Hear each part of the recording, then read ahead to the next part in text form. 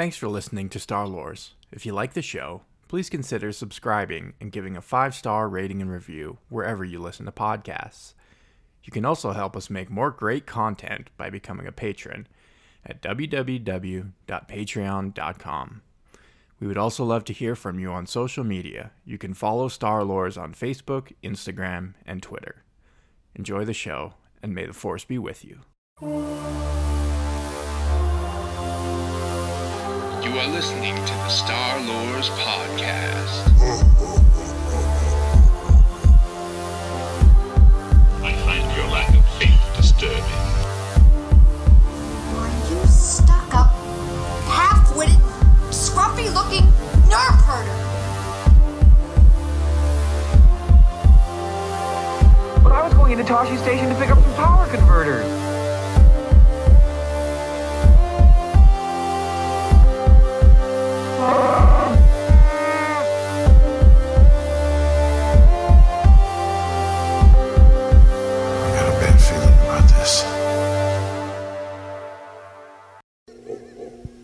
Solo Thotluma Kechalia.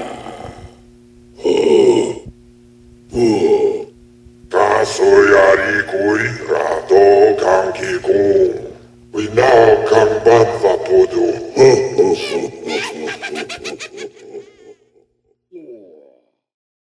The Glorious Jewel. Connoisseur of life's pleasures. Business owner, father. All such titles belong equally to Jabba Desilogic Tiur. This powerful business magnate is not only significant as a touchstone in galactic history, but forms a general template for the behavior and customs of his species in the galactic community, though individual Hutts vary significantly from one another. Jabba's clan had been active and prominent for millennia, dating back to the Old Republic.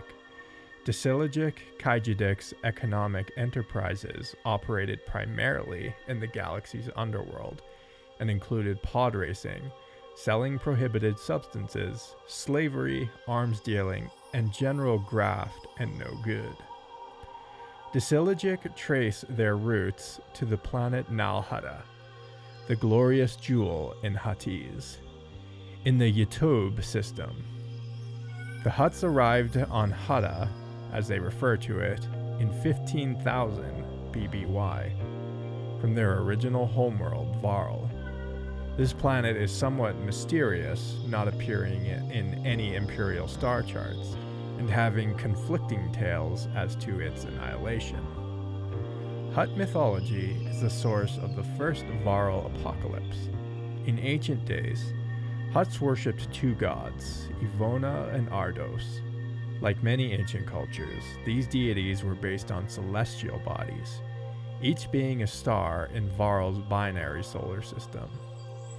A black hole devoured Ivona. Ardos went nova, burning off its lighter elements and vaporizing all life in the system. The second possibility, and given Hutt history, possibly the more likely, is that Varl was one of many victims of the Hutt cataclysms, a series of interspecies civil wars which wrought unprecedented destruction throughout Hutt space.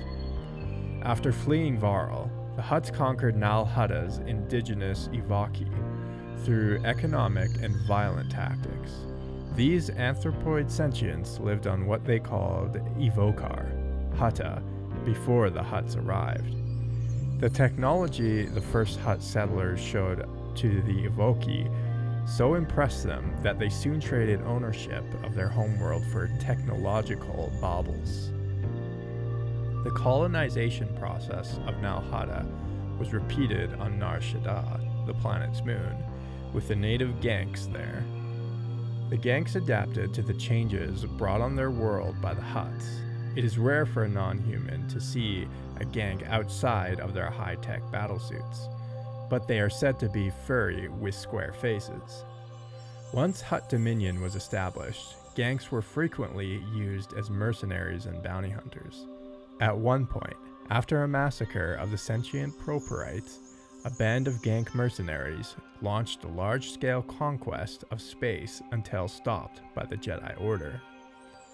Nal Hutta and Nar Shaddaa became the twin capital worlds of Hutt space, and for 10,000 years was bested only by Coruscant as the center of trade in the galaxy.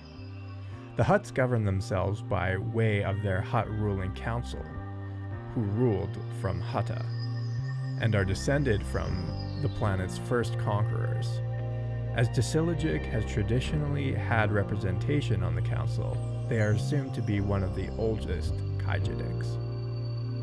Originally a world of sprawling, thick jungles and wild seas, the Hutts changed Nal Hutta forever. They conducted massive, long-term strip mining operations all over its surface, and built many factories and industrial plants, while focusing urban development efforts and transportation infrastructure on Nar Shaddaa. Hutts themselves, of course, did not work in the planet's industry, but used the native Ivaki, among many other subjugated species, for physical labor. In a few centuries, Hutta's atmosphere was choked with yellowish, sulfuric-smelling gas and was covered in marshes and pools of stagnant water, not to mention lavish Hutt palaces. Hutts found to be an improvement and much closer to their environment of evolutionary adaptedness. The toxic environment on Hutta suited the Hutts just fine, as their skin was resistant to most corrosive substances. The mucus that covered Hutts also provided heat protection and resistance to chemicals, and made them unpalatable to some predators. In time, the ecosystem adapted, and those animals, like the chem lizard, with toxin resistance traits, thrived. In time, a new stable ecosystem took hold on the planet. The philosophy and culture of the Hutts, as the galactic community knows them, did not develop until their emigration to Hutta after the cataclysms. The Huttese word Kaijidik perhaps sums it up best, meaning literally, somebody's got to have it, why not us? Budila Hestelik Amura first codified the Kaijidik philosophy, which called for massive reforms to the Hutt way of life. They would no longer define themselves by warfare and territorial expansion. Instead, they shifted their values to focus on the accumulation of wealth and economic expansion. This shift, combined with the establishment of the Hutt ruling council, prevented the horrors of the cataclysms from occurring. Until the Vong invaded Hutta in 25 ABY, the Hutts never resorted personally to large-scale combat. That being said, many prominent Kaijidiks, that is, individual leaders, are responsible for heaving gluttonous portions of violence and mayhem upon the galaxy. A less enlightened aspect of Kaijidik is its focus on slavery rather than conquest. Hutts would thus become one of the leading enslaving societies in galactic history, bested only by the galactic or infinite empires. While enslavement was commonplace, Hutt's preferred source of cheap labor was indentured servitude. In this practice, an employer purchased a worker's contract for a long period of time, during which the worker consented to abdicate certain stipulated rights and freedoms. For the Hutts, slavery carried with it the liabilities of poor quality work and the risk of worker revolts. They reasoned that they would reap more profits in the long run through indentured servitude rather than slavery. Nikto, Twi'leks, Klatooinians, Vaudran, and Gamorreans tend to be the species most commonly associated with Hutt service. It is rare to see a Hutt away from the homeworld without a retinue of attendants from these species. The horn-faced Nikto and Vaudran and canine-appearing Klatooinians, all from the Skilata cluster, were often employed as soldiers. All three species first entered the service of the Hutts during the Despot Wars, thousands of years before the cataclysms. Twi'leks were often used as smugglers, advisors, and dancers in Hutt courts. Many Gamorrean boars found work in Jabba's palace on Tatooine. Not only were these thick-bodied, green-skinned, porcine humanoids great security guards, but Jabba believed that they were not intelligent enough to be bribed, and lacked the cunning to be used as double agents by his enemy. They often weighed in excess of 100 kilograms and wielded Arg Garoks, traditional, not to mention huge, Gamorrean vibroblades that further added their intimidating presence. Gamorrean sows, however, typically traded, specializing primarily in rations and weapons, sometimes using the mercenary contracts of their many husbands as currency, and so were not employed in the palace. Although Khajiitic philosophy eliminated, or at least vastly reduced violence between Hutts, clans were still extremely competitive with one another, constantly undermining the efforts of rival Khajiitics. The Disiligic and Besadi Khajiitics, for example, had a decades-long feud filled with intrigue and betrayal. Disiligic Khajiitic maintained a winter palace on Nal Hutta, from which leaders such as Jiliak directed galactic business.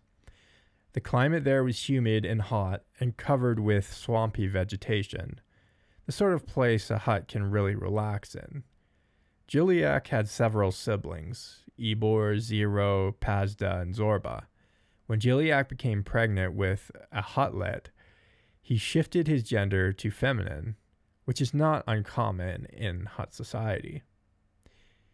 Disiligic was known for extraordinary feats of hedonism and debauchery, and a taste for humanoid females. Scantily clad dancers, exotic animals, gladiatorial entertainment, dangerous drugs, and live music could all be found at extravagant palaces owned by members of Disiligic. Their pod racing courses on Tatooine and Ando Prime firmly established their presence on these worlds. Disiligic's economic control of these planets became so complete that even corporate sector authorities failed to extricate them. Sins of the Father. Hutts have many fascinating biological traits, including a recessive gene for hair growth. Of the Disiligic clan, only Zorba and his son Jabba were able to grow hair. Zorba was known for a distinctive braided beard and long dreadlocks, which his friends and family despised. He was the eldest of his clan, and so inherited its leadership around 600 BBY. Disiligic had long since fallen from grace by Zorba's rule. His poor organizational and management skills did little to help the situation. Zorba's ideas for financial success were often huge in scope, ruinously expensive in upfront investment, and ultimately unprofitable. This earned him poor regard from colleagues and further hurt Disiligic's business. Zorba was proud of his family and heritage, although his family did not feel the same about him. He only maintained leadership of the clan through the centuries by being ruthless and proactive towards competition, eliminating anybody who might pose a threat and tolerating no dissent. Zorba's ineptitude peaked around 27 BBY on the obscure world of Kip, where he established a bootleg mining operation. Local authorities eventually tracked him down and arrested him with his contraband gemstones. The courts on Kip convicted and sentenced Zorba to a lengthy prison term. This could not have happened at a worse time for the clan, as public opposition to the dangerous sport of pod racing, one of Disiligic's primary revenue sources, was mounting. The sport lost its wide appeal and associated income after a number of scandals, and Disiligic would have to adapt as the galaxy's economic landscape changed shape around them. Luckily for his clan, Zorba bore several offspring. Jabba was his favorite Huttlet, and with Jiliak's help, Jabba would raise the profile of Disilogic to become the dominant Kaijidik from 2 to 4 ABY. Fortunate Huttlet. Zorba loved his son Jabba and mentored him in all the skills necessary to excel in the criminal underground: betrayal, smuggler negotiation, destroying enemies, and controlling slaves. Having taken his father's lessons to heart, Jabba established his own criminal cartel by the age of 80, practically a child in Hutt terms. Although Hutts appear to be all blubber, and sometimes reach such sizes that they can only move with assistive technology, they are incredibly strong. A dense musculature lies underneath their layers of fat. Gastropods, the class of animals to which Hutts belong, are known for a locomotion strategy that utilizes a massive foot muscle on their undersides. This muscle is used by Hutts to move incredibly quickly when they need to. Additionally, they possess muscular arms and tails, which they use in combat. Jabba himself was known to be quite strong, sometimes making use of melee weapons, and the powerful tails of Hutts are known to be deadly natural weapons. Jabba also sometimes used his stubby arms to guide foes into his cavernous maw, meeting their death in his digestive system. Occasional infanticide notwithstanding, Jabba, like his father before him, had a sensitive family-focused side. He was loyal to the Disilogic and cared deeply for some members of his clan, especially his own Huttlet, Rhoda. Jabba's arm even bore a tattoo of Disilogic's crest. When dealing with people advocating on behalf of their family, Jabba was known to show more mercy and understanding than one might assume. If he had stayed true to his trait when dealing with the Skywalker twins, perhaps he could have avoided the skirmish at Carkoon and his subsequent death. Aside from his family, Jabba had good relationships with many business associates, often forming long-term friendships with them. The wrinkled, pachydermoid gunrunner, Effant Mon, worked alongside Jabba for his early business ventures until the crime lord's death in 4 ABY. Despite eventually placing a huge bounty on Han Solo's head, Jabba had a good rapport with the Corellian.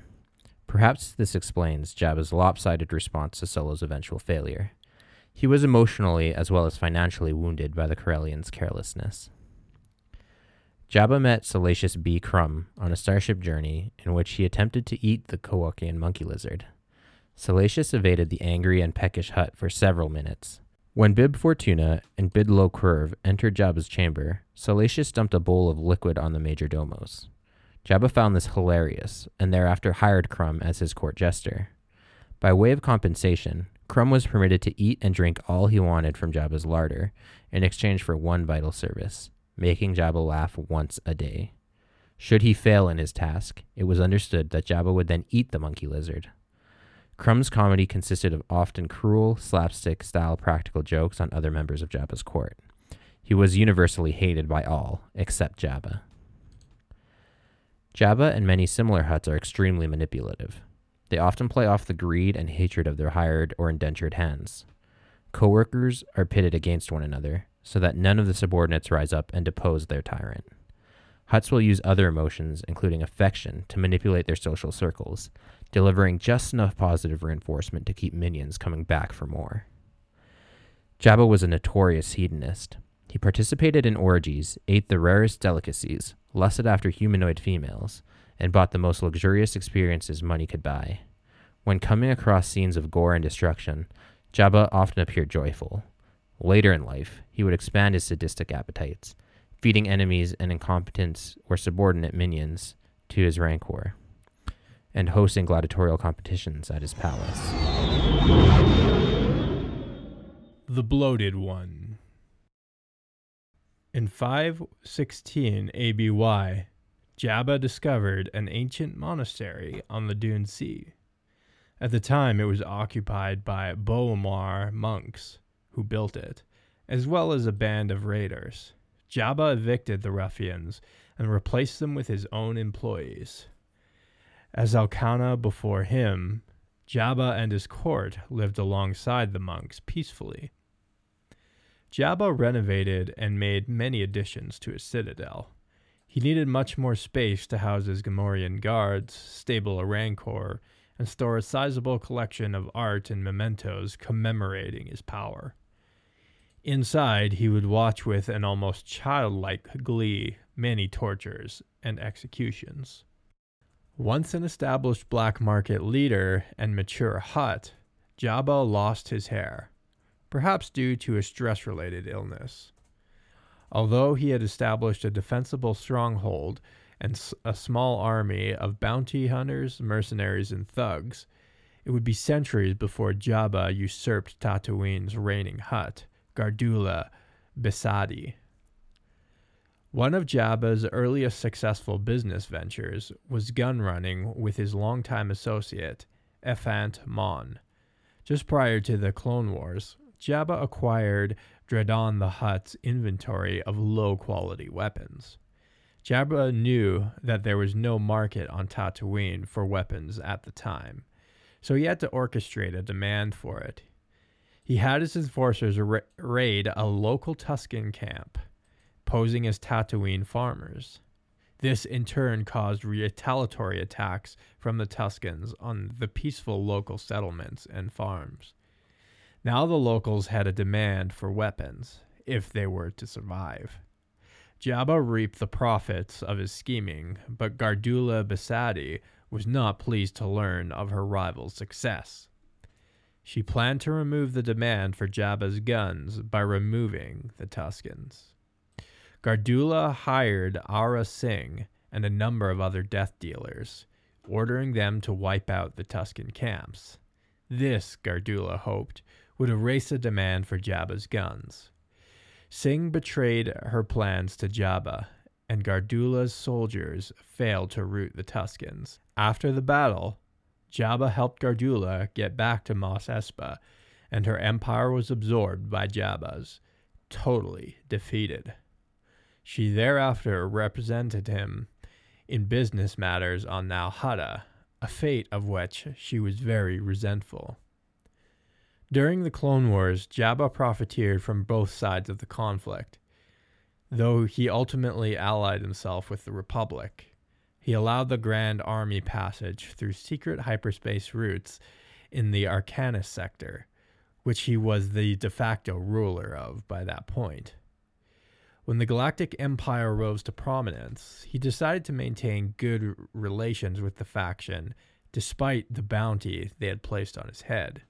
In one BBY, Jiliak was killed in ritual combat by a rival Hutt. Her head was smashed into an unrecognizable mass of mucus and flesh by the powerful tail of Durga Besadi. When Jabba inspected the corpse, he noticed his aunt's Huttlet still lived, having been inside its mother's pouch. Jabba quickly smothered the infant, ensuring that there would be no potential rivals to his leadership of Disilagic in the future.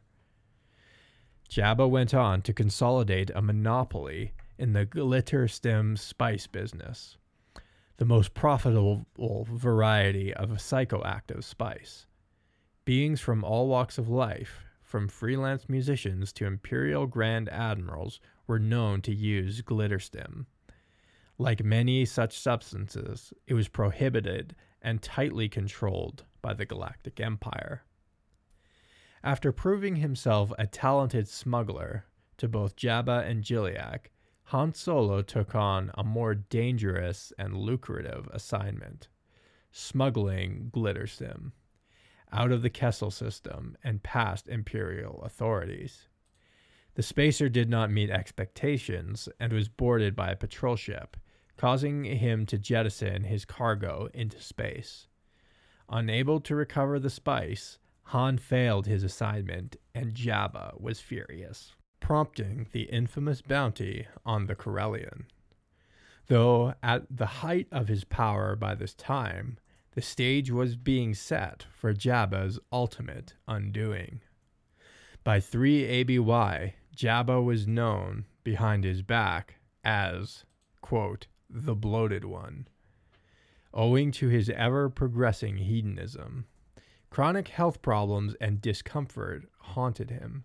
He had outmaneuvered Gardula, crushed and acquired rival crime lord Cease Fromm's enterprise, and outlasted Prince Xizor and his Black Sun organization.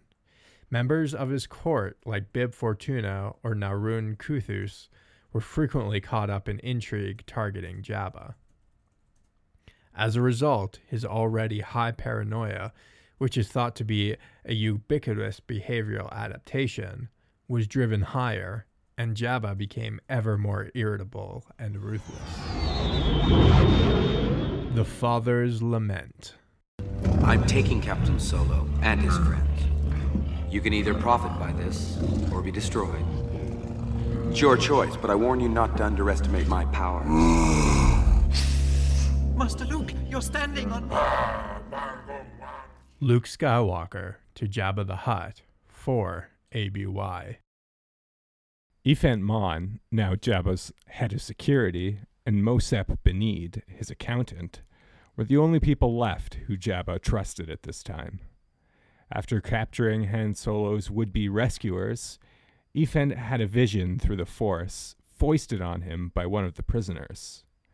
He saw the destruction that was in store for Jabba and begged the Hutt to release the rebels. Jabba summarily dismissed Mon from service, citing only their lasting friendship as the reason for not also casting him into the pit of Carkoon.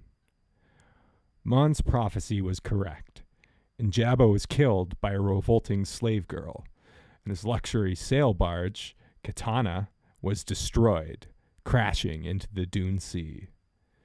Salacious B. Crumb and a number of Jabba's entourage were also killed during the skirmish. Tatooine descended into a turf war between local street thugs and the power vacuum created by Jabba's absence. A small squad of war droids were also released on Jabba's death, hell-bent for vengeance on behalf of the deceased, and the dusty streets of Mos Eisley were filled with laser fire. 6 months later, Imperial intelligence orchestrated Zorba's release from prison. He returned to Tatooine to be reunited with his favorite Huttlet, Jabba, but the gatekeeper at the palace refused him entry. Confused, he slithered back to Mos Eisley, and at a cantina learned of Jabba's unfortunate demise. Zorba immediately put a bounty on Luke Skywalker, Leia Organa, and Han Solo for their roles in his son's death. It would be decades before the Hutt ruling council abolished this bounty. Then Zorba forged Jabba's will, which entitled him to all of his son's wealth. One of these was the Holiday Towers Casino on Cloud City. Zorba demanded formal ownership be transferred to him from then Baron Administrator Lando Calrissian. Lando negotiated Zorba into gambling for the position, and being an impulsive kind of Hutt, he readily accepted. Zorba was sure to use a rigged deck of cards for the game, however. Won and became Cloud City's new Baron Administrator. The cards were marked with ultraviolet ink, only visible in the ultraviolet spectrum, and was probably the only way he could defeat a seasoned professional sabacc player like Lando. Cloud City's tourism had been suffering in the Civil War, and Zorba managed to lose a sizable amount of money administering it. To remedy this, he attempted to use bounty hunters to snuff out the competition on Hologram Fun World, and negotiated with Imperial authorities on Bespin. Despite eventually achieving the environmental reclamation necessary to improve conditions on Cloud City, and making off with loot from the rival amusement park, Zorba still ran a deficit.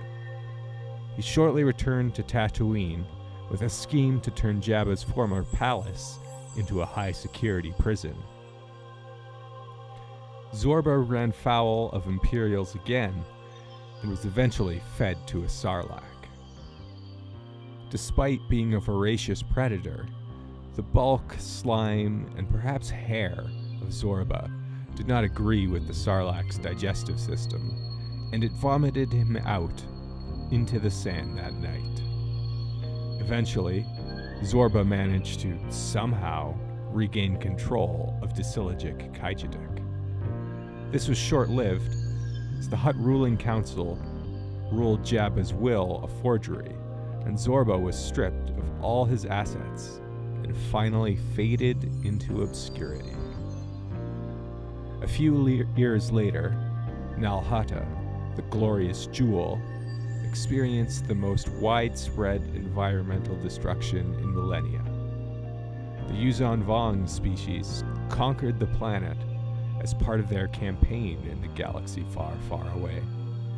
An untarnished stretch of 15,000 years of Hutt dominion over the jewel was broken. The experience of displacement drove the Hutts to return to warfare, and a resistance formed, eventually succeeding in driving the invaders away from Hutta. It would be over a century before the jewel's biosphere was returned to its pre-Vong state. Although the galactic spice trade was crippled following the Vong War, the spice business and eminence of Hutta was re-established by 130 ABY.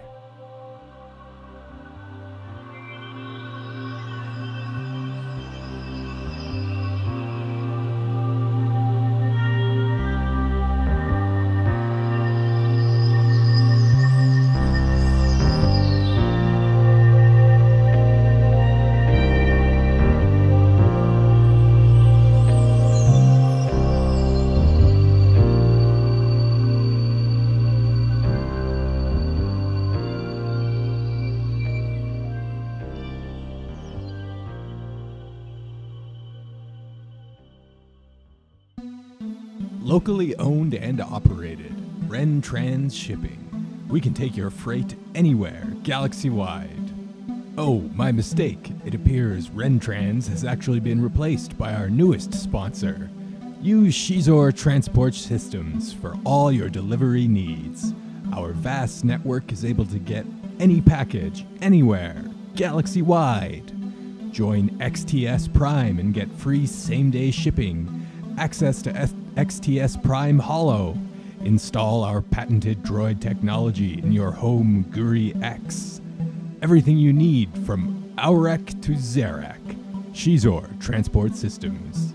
Shizor Transport Systems is not affiliated with Black Sun. For all your underworld needs, please contact your local Vigo. Welcome aboard the Millennial Falcon. This one might be a little bit shorter because, I can neither confirm nor deny the contents of our cargo hold right now. There may or may not be,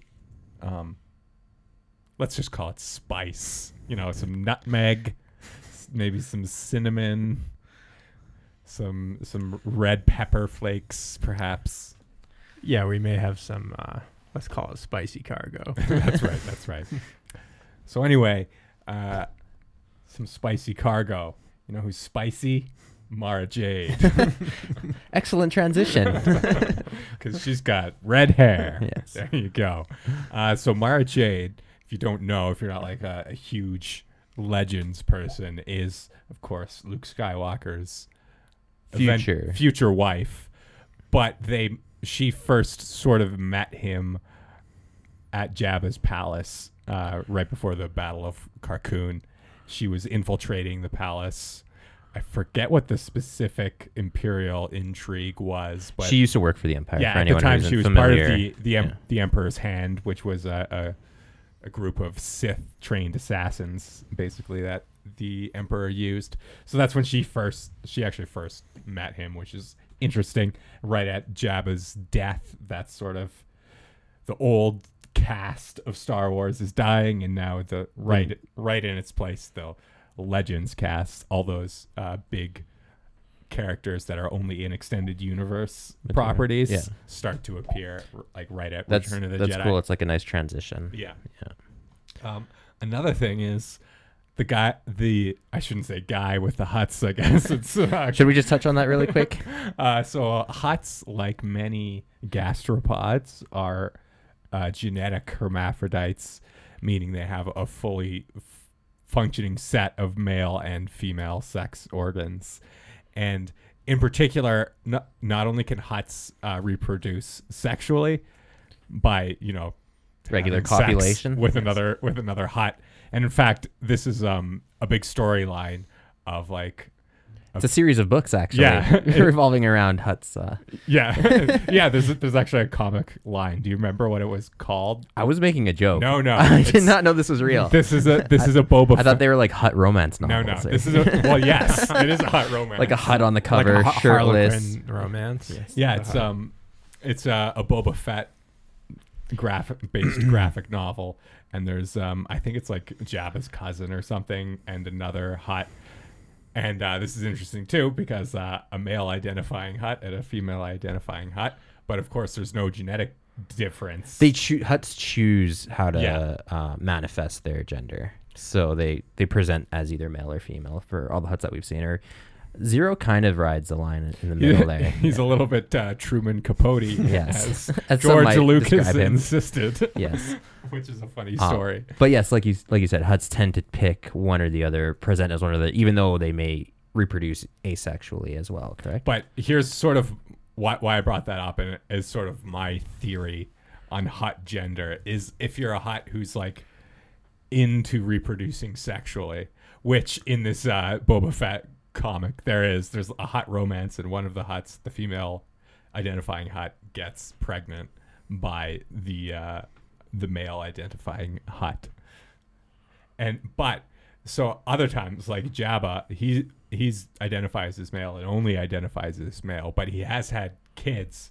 Yeah. But as far as we know, he never had any Partners. romances with any Hutts. other Hutts. So he probably reproduced asexually, which we know other Hutts can do. Like his dad also reproduced asexually. So technically, Jabba, I think, would be an exact clone of Rhoda and his father. Rhoda and because that's Rhoda is Jabba's son and that, Jabba's father. Yeah. Now, when did the concept of sort of this asexual, non-gendered species of the Hutts, was it that always George Lucas's vision for the Hutts? It's fairly I don't think it was George Lucas's vision, because George Lucas's original vision for the Hutts was like a Wookiee-like species. Yeah, but it's older than recent memory for sure. Like this is pre-Disney, it's the mid '90s. It's as late as the mid '90s. There might be stuff before that, but I know there's a book that sort of details Gilliack the Hutt and Jabba's relationship, and in that one, Gilliack actually changes his gender from male to female after getting pregnant. So it seems to be like maybe that's a custom in Hutt society where like you'll just change your gender if you have a baby, but not always, because Jabba never changed his gender. Right. Like so it's really interesting the way Hutts seem to play with gender, which makes sense considering their sex organs. Their gender would the way they do gender would look very different from the way humans do gender, right? Yeah. Sorry, I think there was something you're trying to get at with the Hutt relationship there that we kept. It was just interesting how that was a sexual relationship that produced offspring, right? And but then we you can also have asexual. But you can also they can go asexually. Either way. Yeah. In general, biology. in general, in biology, it's much better to do sexual reproduction because you add diversity to your genetics. Because parthenogenesis, we're talking about, you're just making a copy of yourself. Yeah. So you just copy all your mutations and stuff, and you get genetic bottlenecks, and it can be very bad, crippling to your like species. one little cough can wipe you out or something like that. I mean, it's good that they can do both, though. Like Exactly. they did have a near extinction level event with the Cataclysm. So if you can reproduce on your own when it's not viable to reproduce sexually, I'm glad you brought that up, because that puts me down a really fun tangent. There's actually a species of lizard in Brazil somewhere. That went through the same thing. They had a genetic bottleneck, but it ended up wiping out all the males. So this species of lizard has reproduced only by parthenogenesis for like tens of thousands of years. Wow. Okay. And there's only females of it. I want to read about this now. And they can't ever get the male lizard back, right? Yeah, they're extinct. They're literally extinct. And now they're cloning themselves as females. I wonder, could you is there a way to genetically manipulate to like add the chromosome necessary to Like for the males. human intervention. Yeah, like a You'd think there would be, because the main difference genetically between males and females is that males just have less genetic material than females. You just right? snip off the end of that X chromosome. Exactly. It's that simple. Just get a pair of micro I'm sure scissors. that's how CRISPR works, right? yeah. Interesting. Anyways. And so it's also cool. We'll get into a little bit more on the Hutt cataclysms and the Despot Wars, hopefully in our xenoarchaeology episode. But that how Hutt society really changed after the cataclysms. They were really like a warlike species. They were personally actually going warriors and fighting each other as well, like waging huge cataclysmic wars. But then this guy, this pacifist named Budilla, which I think was not an accident. Yeah. Budilla Hestelik Amura. That sounds very... Does he have statues everywhere? Yes, I'm sure. So that's funny that that's sort of the Hutt version of the Buddha. Is some sort of like Wolf of Wall Street. I have a better way for you. Exactly. We no longer shed blood. We make money. So there's also another weird thing about Hutt continuity, is that in some of the early Marvel comics, Jabba the Hutt was depicted as being some weird, like sort of furry, strange-faced alien. And then that was there was sort of an unofficial retcon that was Mosep Benid, his accountant, who sometimes traveled using the alias Jabba the Hutt for some weird reason. That's an interesting workaround there. So yeah. So if you have those old Marvel comics, that's Mosep Benid, not Jabba. Jabba the Hutt. There's also a drink called a Gardula.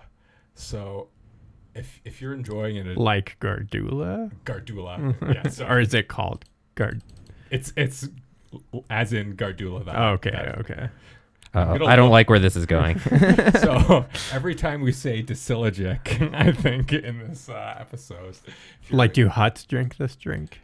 No, this is like I think it's served at the like a cantina theme park. Real life. In real life. Oh, okay. Oh no, actually, I thought this was like an in-universe drink. It is an in-universe drink. Okay. The Gardula was a beverage that Jabba Dysyllogic would occasionally share with Boba Fett. So that sounds very cannibalistic. Boba would take his helmet off to get drunk with Jabba. That's interesting. He used a straw. I also get very strong Slurm vibes from this. If you remember Futurama episode? Yes, anybody? It is like Slurm. Yeah. So something that like the puppet operators of Jabba, which I think Jabba is a great creature effect that sort of holds up. He's very fun to look at. One of the operators, and I think it was like 3 people had to move Jabba around. There was somebody for the face, I think, and somebody for the arms, and somebody for the tail. And they said that Jabba had kind of like a real presence on set. Like it almost felt like they were actually there with a giant slime monster who wanted to feed them to his pets. The sound effects of like Jabba's limbs moving and very slimy. I think his mouth sounds were made by running a hand through a bowl of mac and cheese casserole and a muddy towel scraping along the inside of a garbage can. Those Foley artists. I want to do a whole podcast on every single Foley effect in Star Wars. If they're all like sound as horrible as that did. A muddy towel. Yuck. In the special edition also, when Han sort of steps behind Jabba, the CGI guys back then couldn't find out how to make that not look terrible. Yeah, just for reference, when they had the initial footage for Jabba, they didn't know how they wanted to portray Jabba yet. So they had an actual actor stand in, a human actor, obviously. Yeah. So Han in the shot walks around Jabba, which you can't do with Jabba having a long tail. Yeah. So anyway, sorry, go on. Yeah, and so then to sort of fix that problem, this is the second time we're talking about George intervening on behalf of the Hutts, which is interesting. Maybe a pet race of his. Maybe. So it was sort of his creative decision to make it that look like Jabba's gets his tail stepped on, and he sort of does that, like he raises up a little bit, does a little bit of a yowl, and then Zero the Hutts, which I guess was Jabba's brother. I think. Yeah. Zero is Jabba's brother. I think that's what I said anyway. And so he, on George Lucas's insistence there too, Zero's character was modeled after Truman Capote. So he has like that weird accent, high-pitched affectation, I guess. It's not quite an accent, but it's something. And he's also, a few Hutts wear clothes, but Zero, didn't he wear like a bunch of hats and stuff in the episode? Like he's a bit of a fashionista. Feathers, and he has really cool tattoos around his eye. Yeah, that's right. Yeah. Doesn't he have a boa or something too at some point? Yes. Yeah. So Hutts obviously are naked, and they're body positive. And but Zero just like that fashion. Occasionally there's like, you might see a Hutt depicted in armor or something in fan lore. Back when they were warriors and stuff, it would make sense that they wore protective equipment. Granted, though, their musculature, like you mentioned in the episode, and it's also resistant. They're also resistant to blaster fire, which is like a standard blaster doesn't. Yeah, so maybe they didn't really wear armor and were fought naked like the Celts. Actually, there's also, this is one of the things I had to drop from the episode, but there's actually a form of ritual Hutt combat called the Old Law. That's like the only way you're allowed to break Kaijidik is by invoking the Old Law, where you essentially duel another Hutt to the death. What's the Klingon version? The Klingon version. I don't know. But it exists, I'm sure. Yeah, I don't know. There's so many reasons to kill for Klingons to kill other Klingons. That's just like every day. So anyway, that's how Jiliak died. Was from the Old Law, and lost in a duel. She at that time lost in a duel. She was her head was caved in. It's actually quite brutal. Pretty graphic. The description of what happens. So not only does the rival Hutt it just describes like smashing her head over and over again until it's just like a big mass of mucus and phlegm on the floor. But then Jabba goes to inspect the corpse afterwards and sees a little quivering and notices that Jiliak's Huttlet was still alive in her pouch, and Jabba takes it out and smothers it. That is a horrifying story. Thank you for sharing that. Jabba is ruthless. He's a mean man. Hutts are scarier than they are. They seem goofy, but and like fat and slow and like, but they're deadly, man. They're deadly. Yeah. They're ancient, and they're very mafia. Yeah. Yes, I hear some like Sopranos music going on in the background. Yes. Got yourself a gun. Well, that's what like the whole what is the Hutt ruling council is very modeled after, like the mafia crime lords, right? High table kind of stuff going on. Yeah. So although the family, there is like some bureaucratic structure to the Hutt ruling. Sure, council, it's not one for one. You wouldn't think. It's like I got a little bit into it, and it's like it. You went deep, eh? Yeah, I did. It seemed a lot like the Senate or something. It was just like lots of voting, more on political and stuff. Yeah. But anyway, there's a Star Destroyer on our tail. I think we're going to have to dump that cargo and... I don't know what you're talking about. Prepare to be inspected. May the forks be with you and with us as well. You are listening to the Star Lords Podcast. I find your lack of faith disturbing. Are you stuck up, half-witted, scruffy-looking nerf herder? But I was going into Toshi Station to pick up some power converters.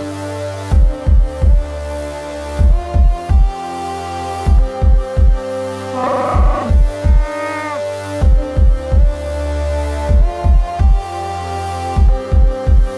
got a bad feeling about this. Thanks for flying with us. Jordan here. Just wanted to let everyone know what's happening here at the Star Lords podcast. Star Lords is now on Discord. If you would like to join the Star Lords Cantina Discord server, you can find a link in the description or on any of our social media accounts. Reach out with a DM or email. We'd love to hear from you. You can find us on Facebook, Instagram, or Twitter by searching the Star Lords podcast. Go ahead and give our page a like and send us a message. You can also email at starlordspodcast@gmail.com. Send us your fan art, Star Wars collections, or fan fictions, and you may even get a feature on one of our pages or even the show. Don't be afraid to offer corrections or add to any of the topics that we discuss on the show. We are also on Patreon, so if you want to help us pay the bills, as well as get a few awesome perks like bonus episodes, access to the private Facebook group, or the VIP section of the Discord server, head on over to patreon.com/starlores and sign up for as little as $1 a month. And finally, make sure to subscribe to us on your favorite podcatcher app or YouTube, as well as sending us a 5-star review on iTunes. This really helps us reach a wider audience. Enjoy the rest of the show.